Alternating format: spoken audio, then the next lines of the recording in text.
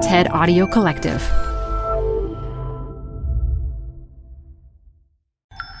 This TED Talk features web builder Tamas Kocsis, recorded live at TED Salon Samsung 2018. The best place to see stars is at home with Prime Video. Get everything included with Prime, like Mr. and Mrs. Smith, starring Donald Glover and Maya Erskine. Rent or buy hits like Mean Girls, starring Renee Rapp. Or add-on channels like Max for the HBO original Curb Your Enthusiasm with Larry David. You've never seen so many stars in one place. Prime Video. Find your happy place. Restrictions apply. Prime membership not required to rent or buy. Prime membership required for add-on subscriptions. See Amazon.com/Amazon Prime for details. Support for TED Talks Daily comes from Capital One Bank. With no fees or minimums, banking with Capital One is the easiest decision in the history of decisions. Even easier than deciding to listen to another episode of your favorite podcast. And with no overdraft fees, is it even a decision? That's banking reimagined. What's in your wallet? Terms apply. See CapitalOne.com/bank. Capital One N.A. member FDIC.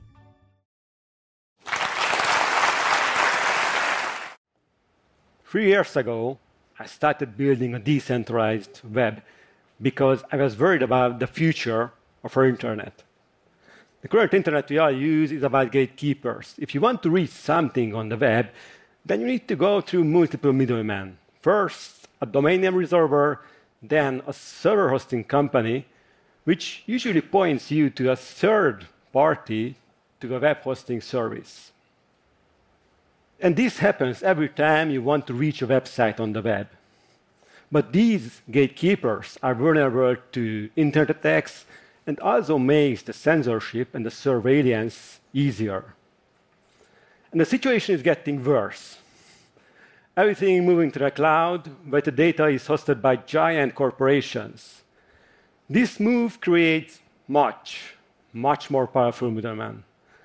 Now, move to the cloud makes sense because this way it's easier and cheaper for the developers and the service operators. They don't have to worry about maintaining the physical servers. I can't blame them, but I found this trend to be very dangerous because this way these giant corporations have unlimited control over the hosted services. And it's very easy to abuse this power. For example, last year, a CEO of a company that acts as a gatekeeper for 9 million websites decided, after some public pressure, that one of the sites it manages, a far-right page, should be blocked. He then sent an internal email to his co-workers. This was an arbitrary decision. I woke up this morning in a bad mood and decided to kick them off the internet. Even he admits no one should have this power.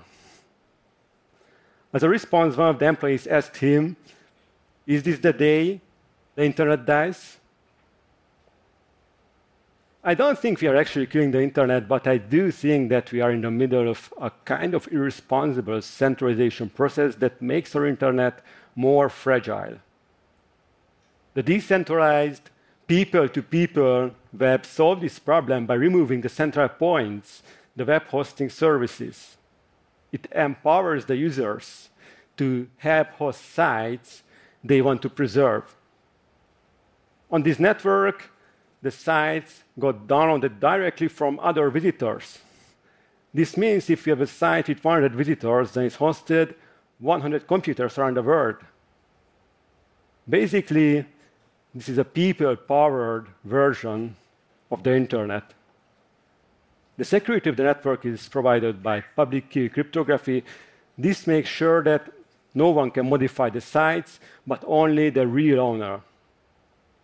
Think of it like instead of getting electricity from big power plants, you put solar panel on top of your house, and if your neighbor down the street needs some extra energy, then they can just download some from your house. So by using the decentralized web, we can have to keep content accessible for other visitors. And by that, it means that we can also fight against things that we feel unjust, like censorship. In China, the internet is tightly controlled. They can criticize the government, organize a protest, and it's also forbidden to post candle emoticon to remember the victims of the Tiananmen Square massacre. In the decentralized web, it's not the government that decides what gets seen and what doesn't. It's the people, which makes the web more democratic. But at the same time, it's hard to use this network to distribute something that is clearly illegal everywhere in the world, as the users probably don't want to endanger themselves hosting these kind of problematic content. Another increasing threat to the internet freedom is overregulation. I have the impression that our delegates who vote on the internet regulation laws are not fully aware of their decisions. For example, the European Parliament has a new law on the table, a new copyright protection law that has a part called Article 13. If it passes, it would require every big website to implement a filter that automatically blocks contents based on rules controlled by big corporations. The original idea is to protect copyrighted materials, but it would endanger many other things we do on the internet: blogging, criticizing, discussing, linking, and sharing. The Google and the YouTube already has similar systems, and they're receiving 100,000 takedown requests every hour. Of course, they can't process this amount of data by hand, so they're using machine learning to decide if it's really a copyright violation or not. But these filters do make mistakes. They're removing everything from documentation of human rights abuses, lectures about copyrights, and search result that points to criticism of this new Article 13. And besides of that, they are also removing many other things. And sometimes these filters not just removing the specific content, but it could also lead to loss of your linked accounts, your email address, your documents, your photos, or your unfinished book, which happened with the writer Dennis Cooper. It's not hard to see how a system like this could be abused by politicians and corporate competitors. This Article 13, the extension of these automated filters to the whole internet, got strong opposition from Wikipedia, GitHub, Mozilla, and many others, including the original founders of the internet and the World Wide Web, Vint Cerf and Tim Berners-Lee. But despite this strong opposition, on the last European Parliament vote, 2/3 of the representatives are supported this law. The final vote will be early 2019. The result is important, but whatever happens, I'm pretty sure it will be followed by many other similar proposals around the world. These kind of regulations would be very hard to enforce to a decentralized web, as there is no hosting companies. The websites are served by the visitors themselves. I started to build this network 3 years ago. Since then, I spent thousands, tens of thousands of hours on the development. Why? Why would anyone spend thousands of hours on something that anyone can freely copy, rename, or even sell?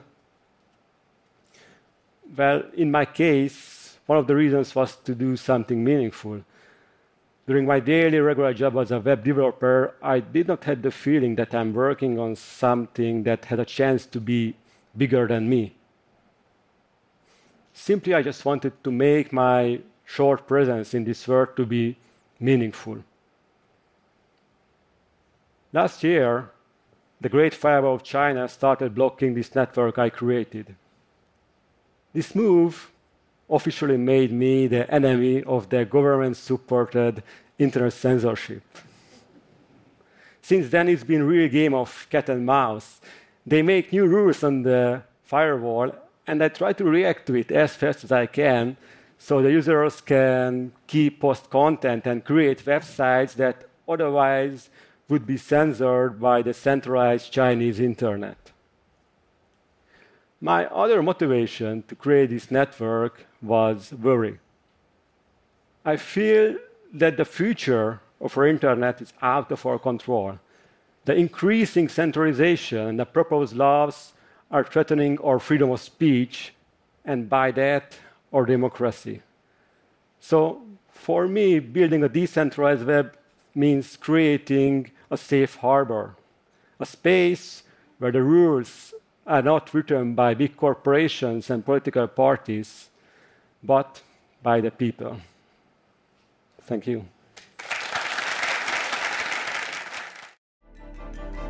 For more TED Talks, go to TED.com.